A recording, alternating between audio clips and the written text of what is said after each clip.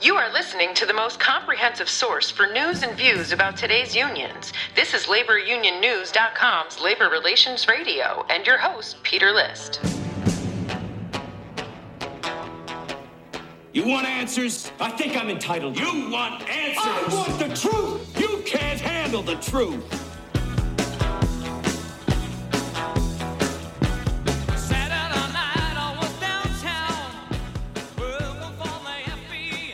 Hey, welcome back to Labor Relations Radio. So today we're going to deviate slightly from talking about national issues that affect the workplace and talk about a specific geographic area and a specific industry. The geographic area is Eastern Pennsylvania, and the industry is the construction industry. Now, for those of you not in the construction industry, before you tune out, let me just tell you that even though we're narrowing this down a little bit, the issues we're discussing are happening across the country and in industries other than construction. So I guess we could say the overarching theme is how unions will use local ordinances to eliminate non-union companies and their employees from getting work, or license to open up shop in some other industries. For example, in the construction industry, unions are sometimes using things called responsible contractor ordinances or responsible employer ordinances passed at the local level for municipal construction projects like school buildings or town city halls, things like that. In other industries, like the cannabis industry, unions are getting states to pass what are called labor peace agreements that, in order to get licensed to open up a dispensary, for example, a business owner must essentially have a unionized workforce in order to open. So it varies from state to state and by municipality, but it is happening across the country. So on Friday, I had the opportunity to talk to Joe Perpiglia, the president of the Associated Builders and Contractors for Eastern Pennsylvania.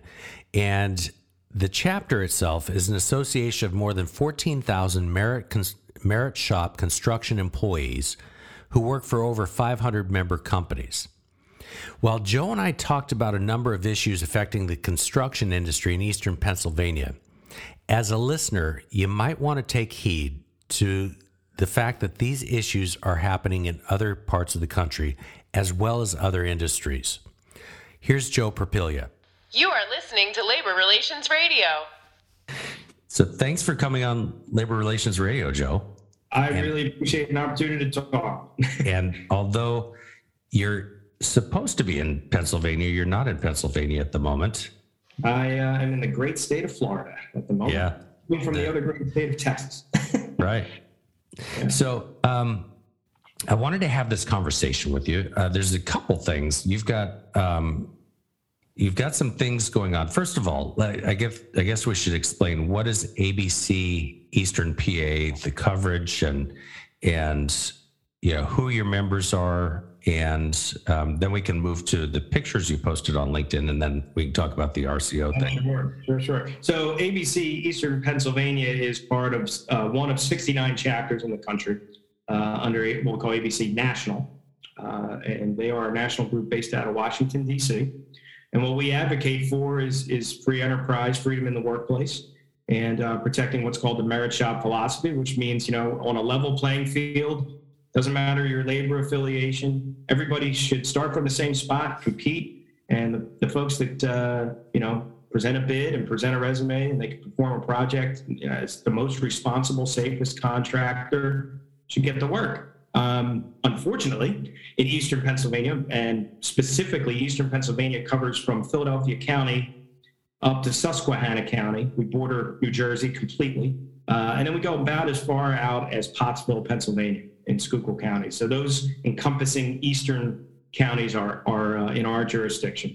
And our major cities are Scranton, Allentown, Bethlehem, Easton, Philadelphia would be probably the biggest metropolitan areas. And so your members are usually the smaller construction companies, or and it encompasses all the trades, right? All electrical, plumbing, pipe fitting. But we also have very large developers. Some of our subcontractors, they're their project volume in a year could be over $500 million. We have a couple that are very close to $1 billion as far as some of the heavy highway guys that we have. So, we do encompass from almost the mom and pop. I've got 20 people. I've got 5 people to I've got 500 people in my company or more, and doing work in and outside of our territory, but they happen to be based in Eastern Pennsylvania. So, sometimes people do think, oh, we have the small specialty contractor. We actually have very, very large companies in our jurisdiction. Right. And so your territory also covers Philadelphia, and Philadelphia has a storied past, if you will, with regard to the unions in Philadelphia, the construction unions in particular. Sure. And I guess we should touch on this, at least as far as you know. There's a guy who is currently, I believe, under indictment, who kind of ran the construction unions in Philadelphia. That is correct. So that who you're referring to is John Doherty. So John Doherty, and he actually had one of his members, local, I believe it was Local 98, was a member of City Council. That's Bobby Heenan. So they have been. It was actually an initiative that one of the gubernatorial candidates, Bill McSwain, was running for governor in Pennsylvania this year. He was, one that kind of pushed that case through. And I remember as it was happening, I was, in the press saying, look, there's a process. John Doherty, like anybody else, has to go through a process. You have to see what happens. And it looks like, the first indictment came through. He was convicted along with Bobby Heenan. I think they have 2 more cases to go through.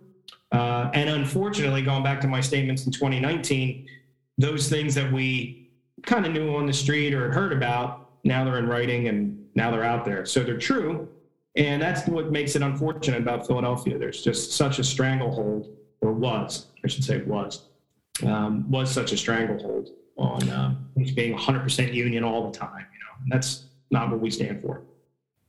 Yeah. And so over the years, it used to be that it was very, very rare that ABC members, who are primarily open shop contractors, would even do work within the city limits. That is correct. And it seems as though, the union stranglehold, so to speak, on Philadelphia seems to be loosening up a little bit, or a lot of it, maybe. Yeah, maybe a lot. I'm in our world a lot. And again, when you look at, you call it a stranglehold or whatever, there's a lot of pieces to this, Peter. When I look at that, so you take the stranglehold, it seems to be all true, indictments are coming and all those things are happening. But there's a couple other facets to this that one of the big ones is when things are not 100% union in that town, and that is part and parcel to our members who really put their neck out. The chapter, some former presidents before I was here, really laid the groundwork. And it's funny because there was a phrase that got brought up in one of our strategic planning sessions, and they said, Joe, you're saying we should go into Philly. I said, you're kind of already there. But yeah, I think you have to make the push into Philadelphia. It's part of our territory. Why wouldn't you? And the one member said, well, they build a moat around the city. And I said, well, build a boat to go into the city, because there's people there that need jobs, and they need you to kind of lead to say these jobs are here and we need people to fill those positions. And that was the initial thought. But what it actually has now mushroomed into is ABC. Maybe I take this on the chin that we weren't loud enough in the past. We were basically unknown as an organization. They might people see buildings being built by our members, but they might not know what's behind it. And this turned into a whole, I would say probably the greatest turn for us, and probably the most rewarding, is because there was no alternative other, of an employment choice. It's either if you're in the trade, you're going to the union. Well, then the message was, well, you don't have to do that. And I'd be in meetings, community meetings. And they'd say, Joe, I don't understand what you're talking about. You have to, what local are you with? And I'd say, I'm not with a union. You're not, this is the part maybe you're not getting. I'm an association of a lot of employers who happen to be in the trades. You can get jobs with those employers, and we'll connect you. And as that happened, that turned this into more of a, we should go into Philly and, ABC and a lot of those things that, kind of rah-rah, which is all true. you're actually bringing people into the industry that didn't even know about us. And they didn't know about our companies. They didn't know. They thought, every building's built by unions. That's what we know. And it doesn't seem open. There's a lot of barriers to entry to get into the unions. If you're a Philadelphian in any neighborhood, that's what you think. And slowly that's beginning to turn too. And it's very important because I think, Philadelphians on the whole, and it's so counterintuitive, had so many barriers, or there was such propaganda that you thought you couldn't get into the trades unless you joined one of the unions, that it just had people say, well, forget it. Either I wasn't accepted, they don't want me in, whatever it may be. That was their perception. That's not my perception. That was from sitting down and just having conversations in multiple groups. And I have members that have done that as well. It's really changed the workforce development strategy that we had thought about previously. Now it's gone in a great direction. Well, for years there were I guess the barriers we may be talking about two separate barriers. There used to be barriers depending on your skin color to getting into the unions. In fact, one of the unions in your territory, I think, which was the operating engineers, which was like Local 542. Does that sound right? That is correct. They used to have, I don't think they have it anymore, but they used to have for about 30 years, a consent decree for some of their those kind of bad habits. Yeah. And I will say this, if I'm being completely honest, they do seem to have recognized this too. They have made changes. I can say the carpenters have made changes. I believe 542 has made those same changes. Look, you got to wake up at some point and realize you're excluding the actual people who live in that county. And if it's based on whatever, if it's skin color or anything else, that stuff kind of turns my stomach. It really is. You present an opportunity, you show people how to take advantage of that opportunity, and you hope that they come in, because construction, especially now with the shortage of workers in our industry, you can't overlook anybody. And matter of fact, even if someone you bring into the industry, they seem like they may not be a fit, you better nurture that a little bit, because it might just be whatever. It could be a learning challenge or a learning difference. It could be anything. And that's not based on, background, skin color, anything. It could just be, you got to just say, hey, we need people. And in order to recruit into our industry, it may take a little extra care, and you got to take it. And I hope, union or non-union, I can only speak for our chapter, we're doing that. I hope everybody's doing that, because that's what it's going to take. Yeah. So one of the things I wanted to chat with you about is recently on LinkedIn, you posted some pictures of some construction equipment that I guess were in Philadelphia. One of your members had some equipment, and I may post those if I can find them. I got to go back. So there's a couple of weeks ago you posted them. Post them under the audio portion of this episode, but the sabotage and, say, union thuggery, for lack of a better term, is still somewhat alive and well. Not maybe as bad as it used to be, but so explain those pictures verbally so people can understand. Sure. I get these phone calls more prevalently now, post presidential election. Seems like, anyway. Probably a corollary to that.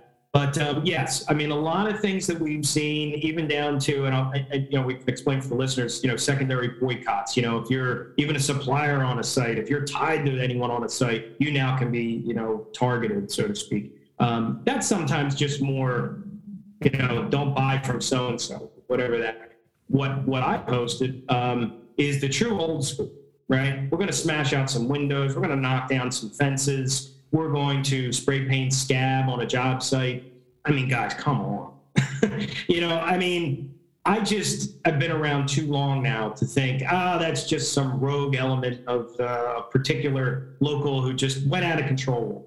It's not. And it's meant to kind of say you're not welcome, or you're made an inroad, you need to get out of here. And I can tell you that particular member, along with many others, we don't even really listen to that. I mean, it's kind of, that member, to their credit, it was like, it's kind of an annoyance. The backstory I found interesting, because it seems like, another local comes in and saves the day. I'll go talk to those guys and I'm going to make this all go away. I don't believe in coincidences.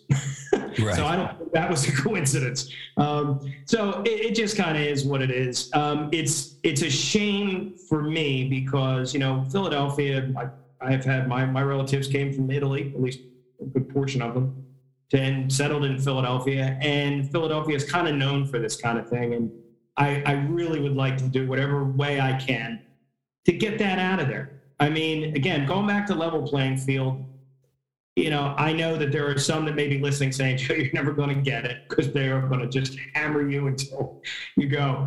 But, when you go back to changing people's lives in a particular county who have been extremely overlooked, and you look at the development, there's enough to go around, guys. I mean, you're almost approaching it when I see things like that, is you're approaching it from a scarcity mentality versus, hey, I want to build my city and I want to be paid correctly. I want to follow all the rules. That's what we advocate for. That's what you should do. We don't, much like, I saw from the union side.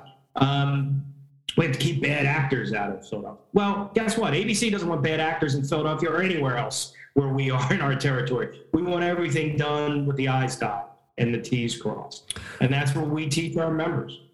Right. And I guess I should back up a little bit. What we're talking about with the construction equipment sabotage was a non-union contractor doing work within the city limits, so to speak, in Philadelphia. Most of the non-union trades, there may have been a union or two. And that's the thing. I mean, to your point, if things are changing, there are also called, for the listeners, what's called a mixed bag, right? So, hey, the unions had the great bid package for this particular trade, but the non-union had a great package for this particular trade. Well, you guys got to get on site and make it work. I mean, that's what this project is.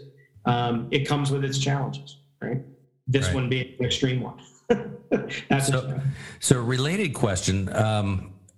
This is going back some years, and I don't remember how long ago it was, but the burning down of the meeting house, the Plymouth meeting house, and I think that was iron workers, right? It was the Quaker Meeting House. So the Quaker Meeting House is on Mermaid Lane at probably the end of Chestnut Hill. Yes, but that was an extreme one. How many years ago was that? You look at I was on the site. Let me think about this. It was December of, I believe it was 2012. I actually was on the site. It happened. Still smoking. I mean, that's how quickly we were there. Yeah, so it was only 10 years ago. Yeah, crane was back. Yeah, not very long ago. Not very long ago at all. Yeah. So one of the things I wanted to kind of do a deeper dive into is the issue, and I saw this, I think there was an article in the Allentown Morning Call maybe a month or so ago, and I think that's only one of the towns that's going on, the RCO, or the Responsible Contracting Ordinance, right? So can you explain those and kind of where that stands? Sure. I'll try. It's a fairly long history. I'll make it short. So what the responsible contractor ordinances are marketed as to any municipality, when I think that this is probably, the road is already paved when they are so-called introduced, we really need a responsible contractor ordinance sale to very receptive township supervisors or city council folks. But basically, it's, most of these ordinances are written around, we need responsible contractor. They have to be bonded. They have to be, show that they've performed this kind of work in the past. They don't have any major violations. They're not debarred. Well, any procurement policy for any municipality already has all that. So ergo that, the responsible contractor ordinance isn't even necessary. That happened in Bethlehem, actually, the administration. Okay. We don't need this, right? And they started pushing back along with our members. But let's take the RCO on what is it? I call it a project labor agreement light. So it is mandating specifically, and this is where it starts to get dicey. It mandates companies to be part of a Class A apprenticeship program. Now, a Class A apprenticeship program was never defined. Let's go back to pre-2018.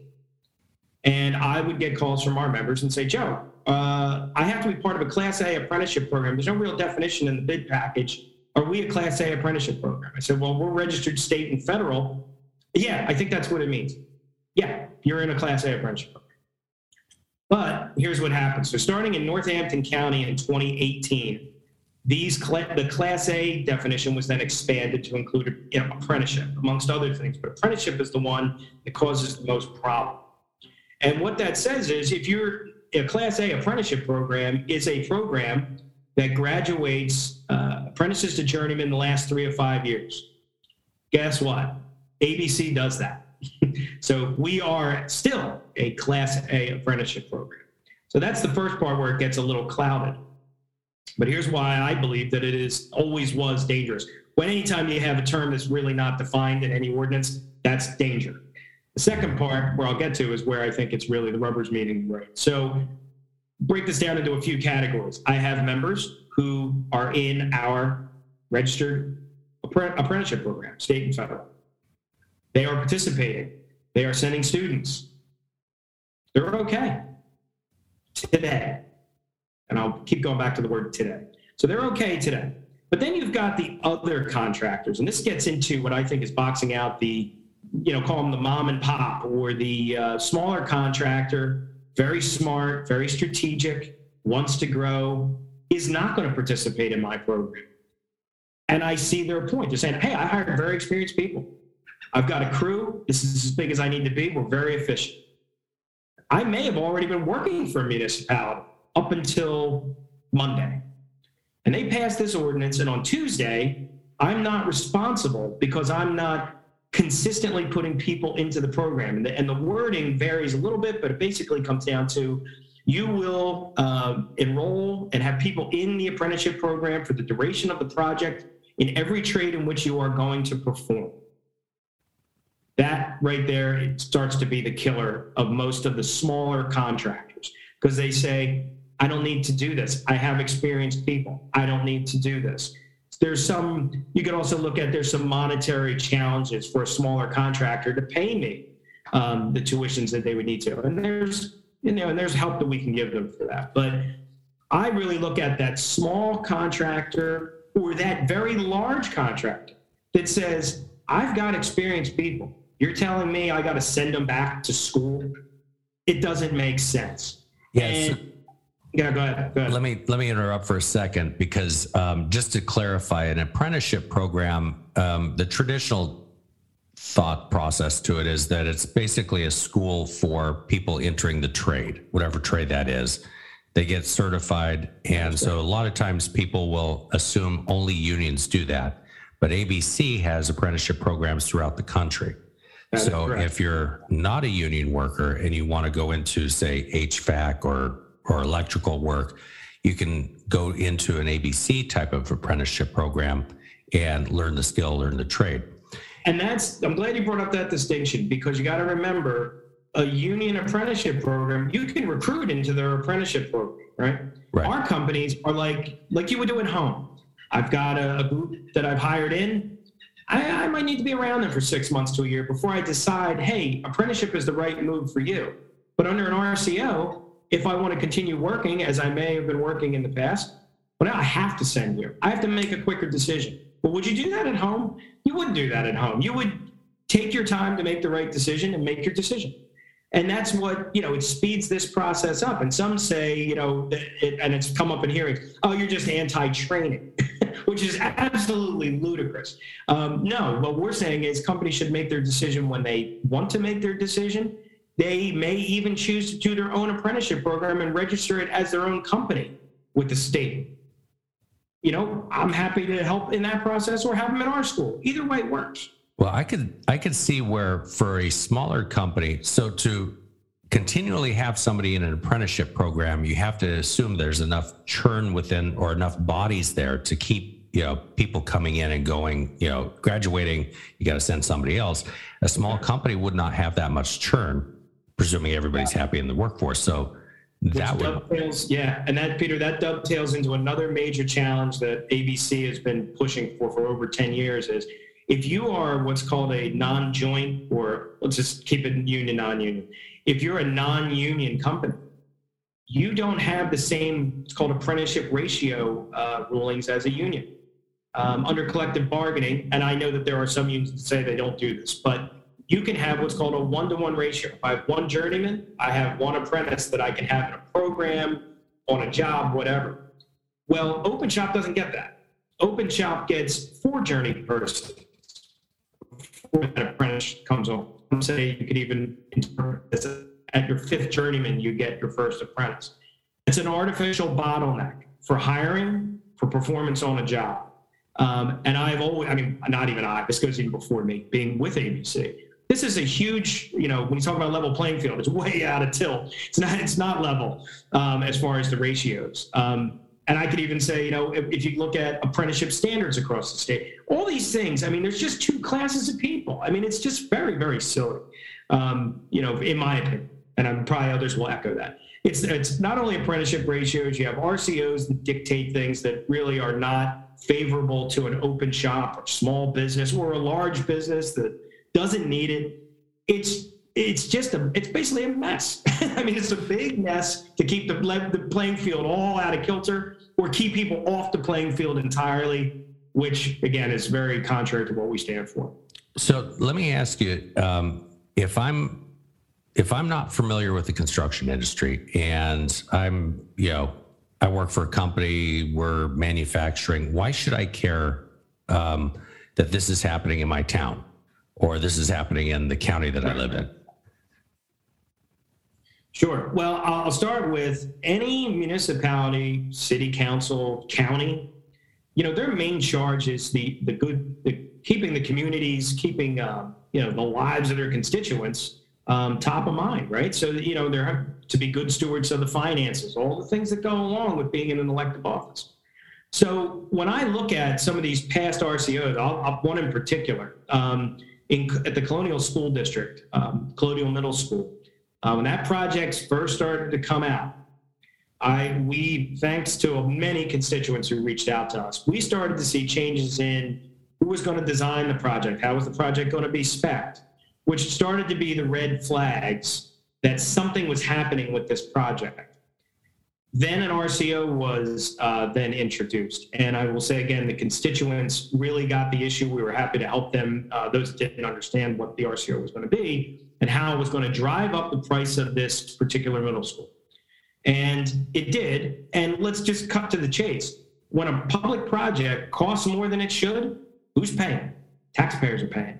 You couple that with an apprenticeship program that might exclude a local company, local businesses are suffering. That is in direct contrary to what the responsibility is for those folks that were elected. And those that voted for these things, people pay attention. In Colonial School District, that school district or that school board flipped, they rescinded the RCO. While the RCO was being debated, former presidents of that school board who lived in other states, or I believe one was like 15 years been off the school board. He goes, I warned you guys of this 15 years ago. If you see this, this is the entree to drive up prices, make things slanted more towards union labor, and it shouldn't be that way. It should be the most responsible person, best price for the constituents. That's your job. And you can go back and find some video. It got very contentious in Colonial School District. So let me ask you, because you just touched on something which I don't think I understood, that these RCOs are not necessarily at the city council level. That can also go to the school board. That school board, we've witnessed them. And I can give it to you. So Northampton, 2018, May of 2018, Northampton County, and basically at about the same time, Northampton County, Plymouth Township, West Narton Township, Colonial School District. So for those that are listening, Northampton County is Lehigh Valley area. If you look at the other rash of them, Plymouth Township is part of Colonial School District. West Narton Township is very close, it's within striking distance, you would say, of Plymouth Township. And why did this occur? Because Plymouth Township had a new municipal building that was being done, and it was going to be millions of dollars. Across the driveway is Colonial School, Middle School. West Narton, there was a major public project about to happen. No coincidence, as I said, I don't believe in coincidences, all those projects drive, well, hey, I got to slant this towards my members. Oh, if you get an RCO, that's one more way to make sure it kind of goes in that direction. And if I'm being totally fair and totally transparent, open shops got these jobs too. But I don't know how many people looked at that RCO and said, wow, I don't qualify. I don't want to enter. You know, this is just a headache. I'm out of here. I'm just not going to bid this one.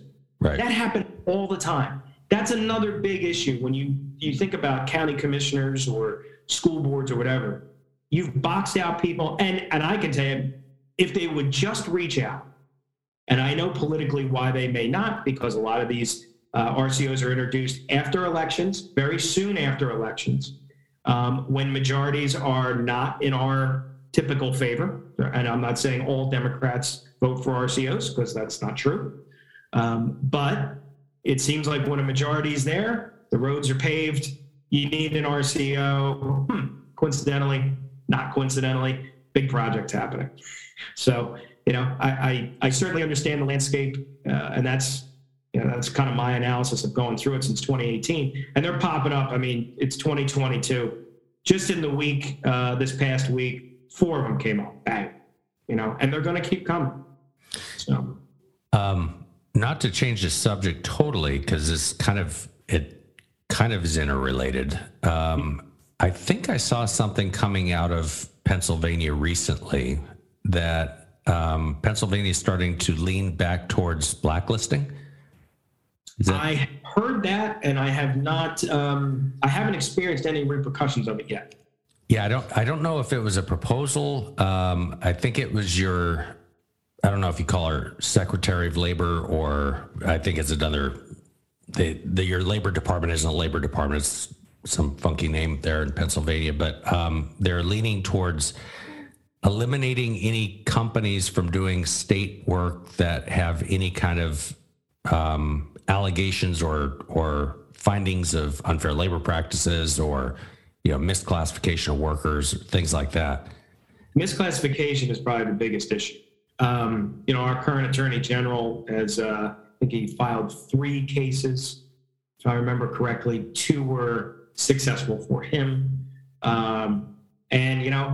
Again, that is everything we're talking about is a sure sign to me that the playing field, not only they don't want it level, they're going to fight to make sure it's not level. And again, going back to what we advocate for, no company should be misclassifying workers. No company who is, taking seminars from us is ever going to hear anything like that. I mean, you got to follow all the rules. And if that occurred where somebody didn't follow the rules,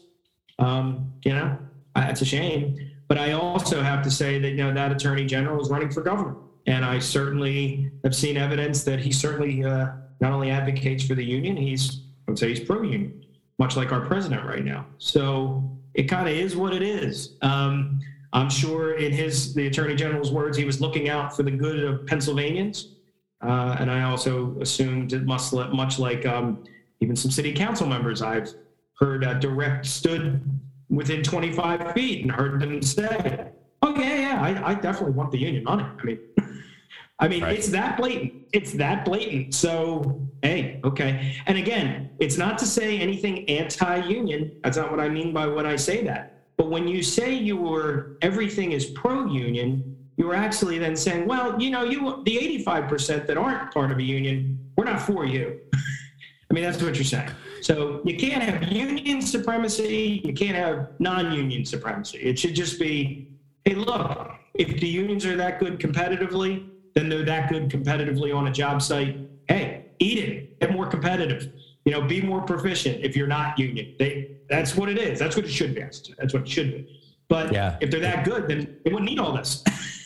Yeah, and just some rough numbers for listeners. 6.1% of the private sector is unionized. So private sector, not government workers.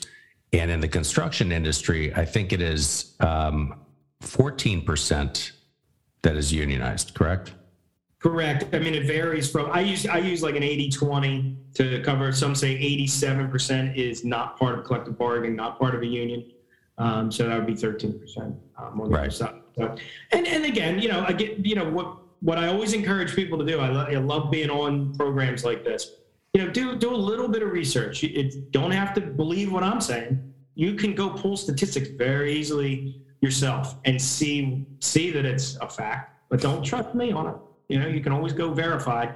What you're saying or what I'm saying, and you'll find that it's true. I'd love that. The 87% were all ABC Eastern members, and that, if I'm being transparent, they're not. They're not.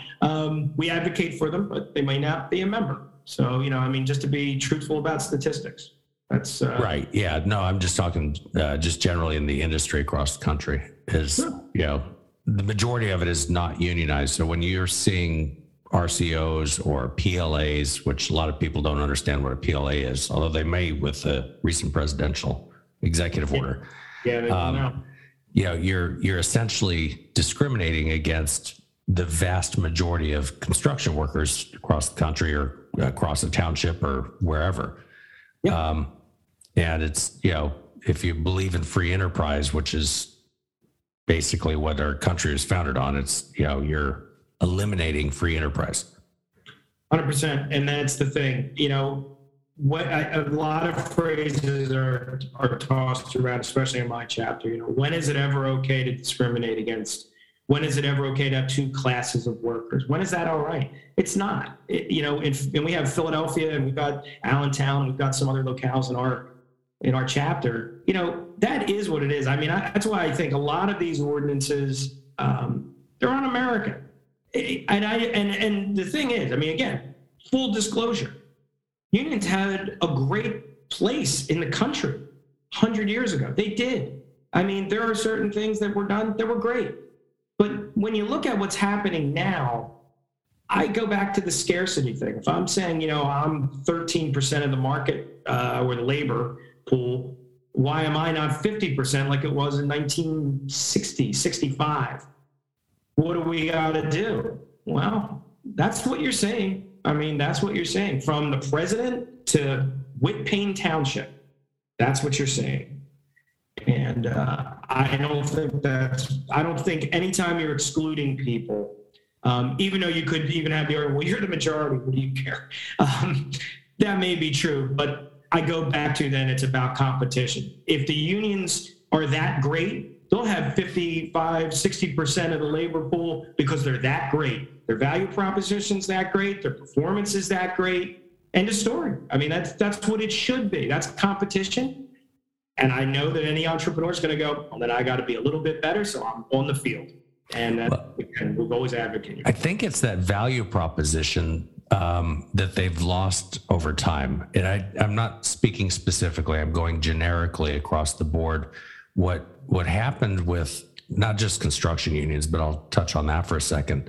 The construction unions, when you've got a building that's got to be built and you get an equal skill level from the workers of union on the one side, non-union on the other, and the non-union who's also skilled and can get the job done is 20% less or whatever, shows up, will not be late for work, won't walk off the job right when the clock strikes 3:00, and is willing to do a little bit extra, and you don't hear well, it's not my job, or I can't do it because it's not in my jurisdiction.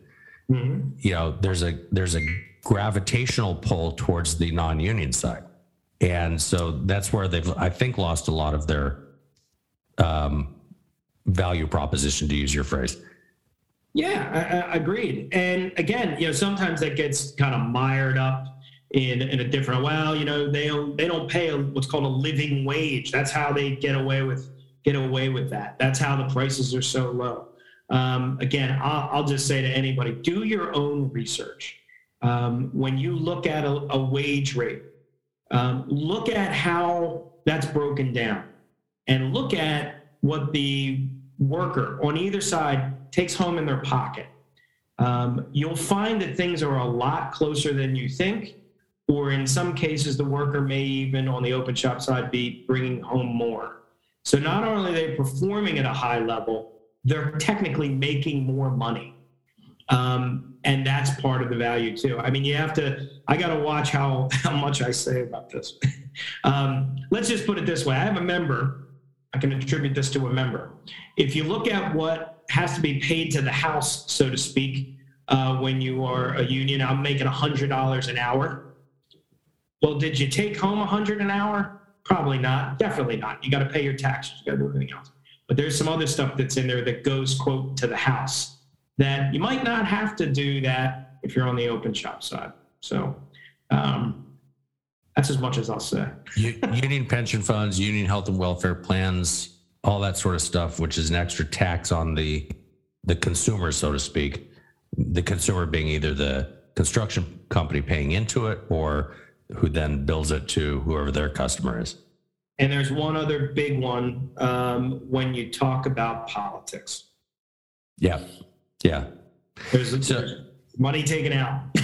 But historically, and so this is where I think the unions had, and I'm speaking for myself, just observing this over the years, the unions used to be able to promote themselves as being highly skilled. If you had a worker who happened to be a union member that was screwing up on the job, coming to work back in those days drunk, whatever, the union would police its own house. And so then they could sell themselves as being, top notch, and you're getting the cream of the crop, so to speak. And they've lost the cream. And this affects all unions really, because we used to have a joke when I was in the union 30 years ago. We represent the sick, lame, and lazy. That was pre-ADA. But, so when you have, and I'll just come back to construction, I think it was in New Jersey, the IBEW 10 years ago, finally put out a rule that they're going to drug test. They may have dropped it since then, but they're going to drug test their members because the members were, stoned half the time. Not all, but, enough so it sullied the union's reputation. And now I don't know where they are now, if they, have loosened up on that, but they recognized it. And I don't know that a lot of unions have. Yeah, again, I can speak more for the members that I know, right? And that's the thing about ABC. There is a guy, and again, maybe like the union, they call it a brotherhood, I call it a family, right? I know the owners, I know their policies. Not everyone, but I know from an employer standpoint, whether it be drug testing or whether it be performance, they got to run their company. They're constantly on the edge. As they finish one project, how am I getting to the next one? If they're not performing and they don't have skilled people that are performing, they don't get the work. I mean, it's just that simple. So a lot of that stuff that I hear, it's more propaganda and noise. How the open shop, they're not as safe. No, that's not true. They're not this, they're not that. You run a company, you started from the ground up. You think that you're really going to, not be hiring or training the best, whether like we go back to apprenticeship and RCOs and Class A apprenticeship, you think they're not doing that? Because guess what? In this market, those members or those members, but they're employees, they're gone. It's an employee market right now in construction. Yeah. There are some bonuses that are being signed just to bring people in. No employee is going to stand for it, and in turn, the employer is not going to stand for it. So you can't use the word maybe policing in that anecdote, but it's certainly top of mind.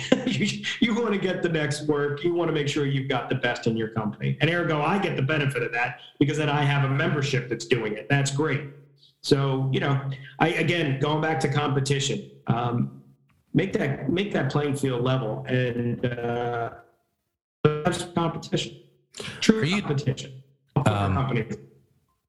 Are you seeing these RCOs go down at all to the residential level? They were and I'm going back many years ago, in New York, Long Island specifically. I think they were trying to push it into residential type of construction. And they're at the township level. It was like, if you work in this town on a kitchen rebuild, you're going to have to be an RCO. Well, I'll tell you this, of the ones that I mentioned, no. If that were to happen, or if you just put it under what's called private work. I mean, guys, anybody listen to this, it's an ABC member, better wake up because that's what this is. I mean, that Class A apprenticeship moniker, marketing term, whatever, and there might be some evidence it's not totally a marketing term because a Class A journeyman in the union world does have a definition. But no, if it goes into private work or residential, oh boy. I mean, that's a game changer, killer. It's not good. Well, that's when your constituents in various townships will probably wake up a lot. You would. And interestingly enough, there was a hearing in Allentown. Some of our members attended it, and that comment was made more as an anecdote to, hey, why you wouldn't do this at home? Would you ask if the guy who came in to fix your sink was in a union apprenticeship or a non-union apprenticeship program? Can you fix my sink? I mean, and you got a good price. I like, well, but on a high school, it's different, or whatever. A municipal building, it's different. It's not different. You would still want what you would want at home. It really is, to me, it's very, very simple. And I think politics is what gums it all up. And it comes from a position of scarcity, not a position of, hey, there's enough work to go around, or let's create enough work to go around. I often feel that, when we have union, non-union, or me and a business agent, or me and a head of a local union, from getting people into the industry, agreeing that people need to be safe on a job site and be in the same condition when they come home as they are when they left, got to be working together. I mean, you just do. We can disagree on the employment choice and who's better, whose value proposition is better, a private employer, union. Okay, let's do that. I can understand that. But a lot of this other stuff, boxing companies out, not allowing them to grow, and maybe even throwing mud at them and propaganda at them. It's just, it's un-American. It's not right. Or smashing their windows and spray painting scab on 100% sides of things. Yeah.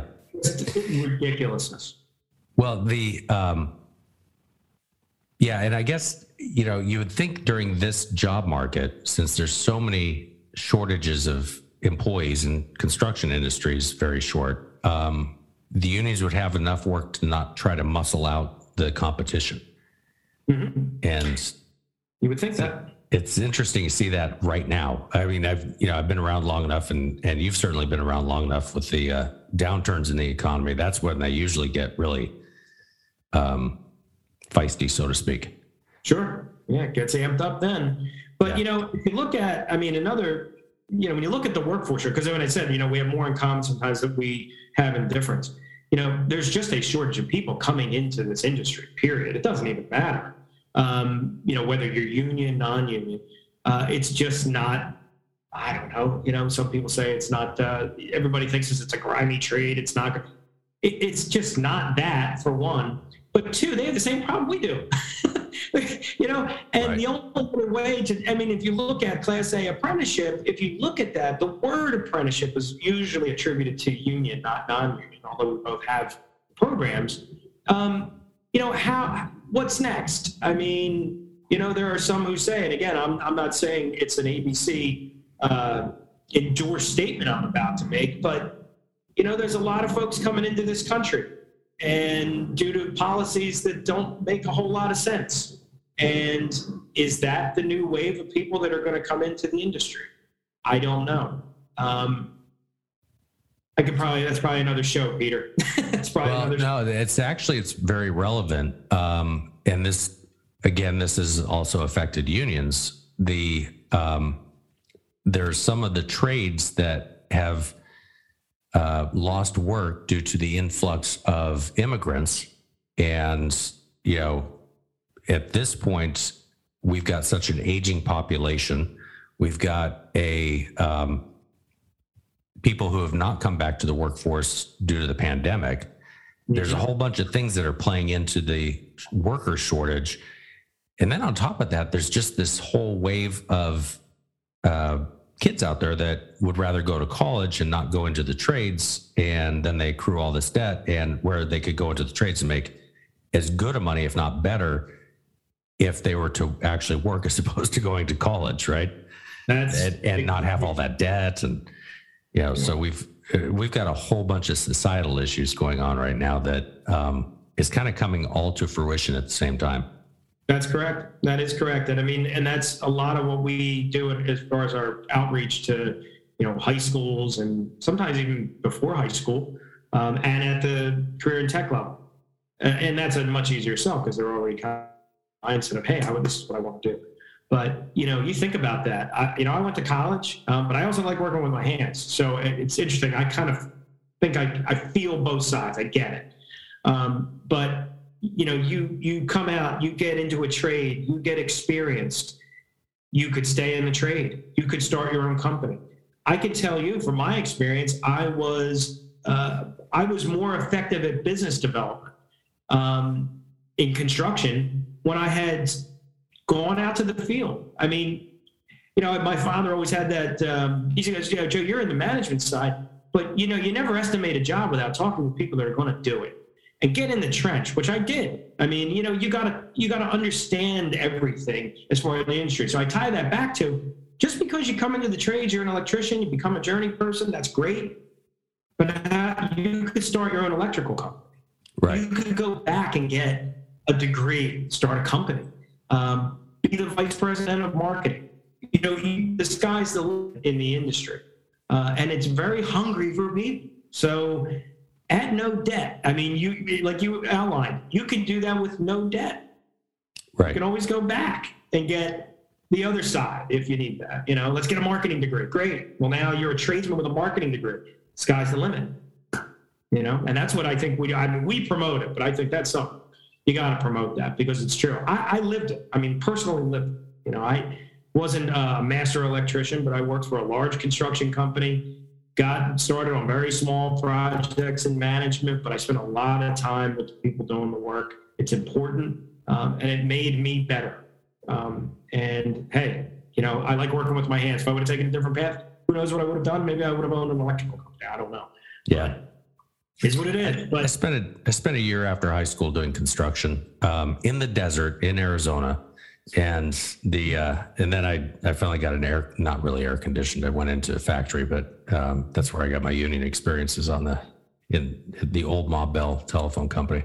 Oh, there you go. But it's I've got one of my sons is a construction worker, so it's getting a lot of experience and not blowing a lot on college because he didn't want to go. That's good. So, it's always there. College is there, but Joe, time, working with your hands too. So you want to get that in. Oh yeah. You want to get that experience in. Yeah.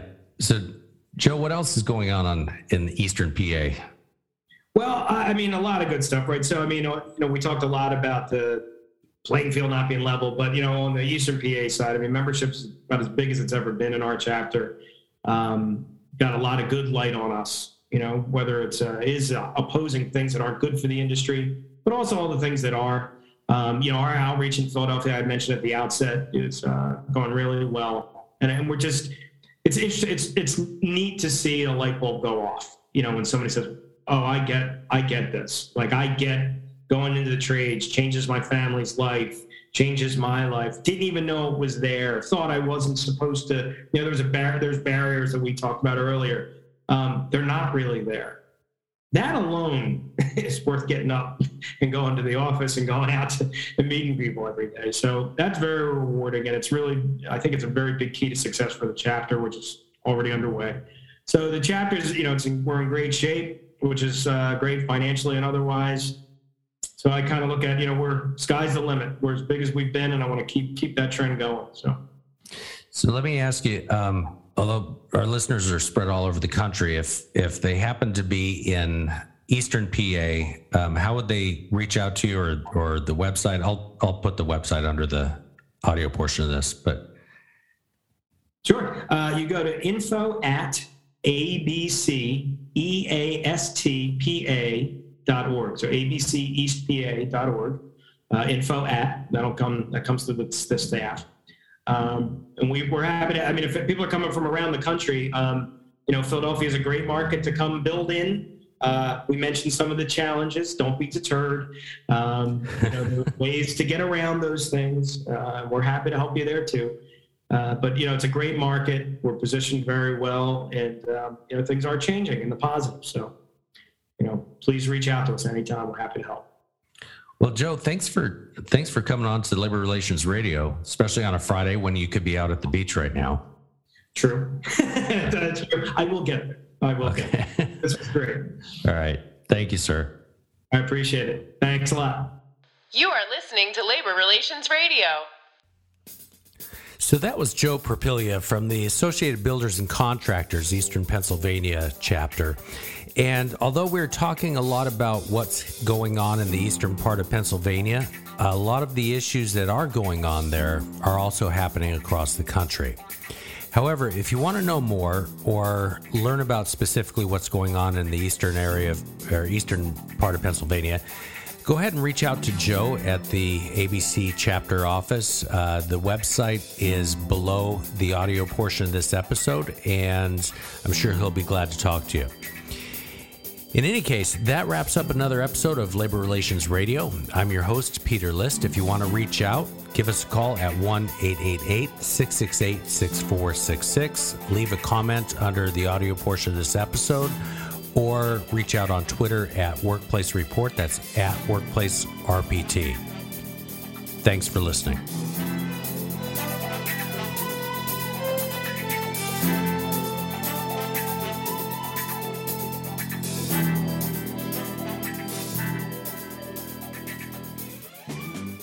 You have been listening to Labor Relations Radio.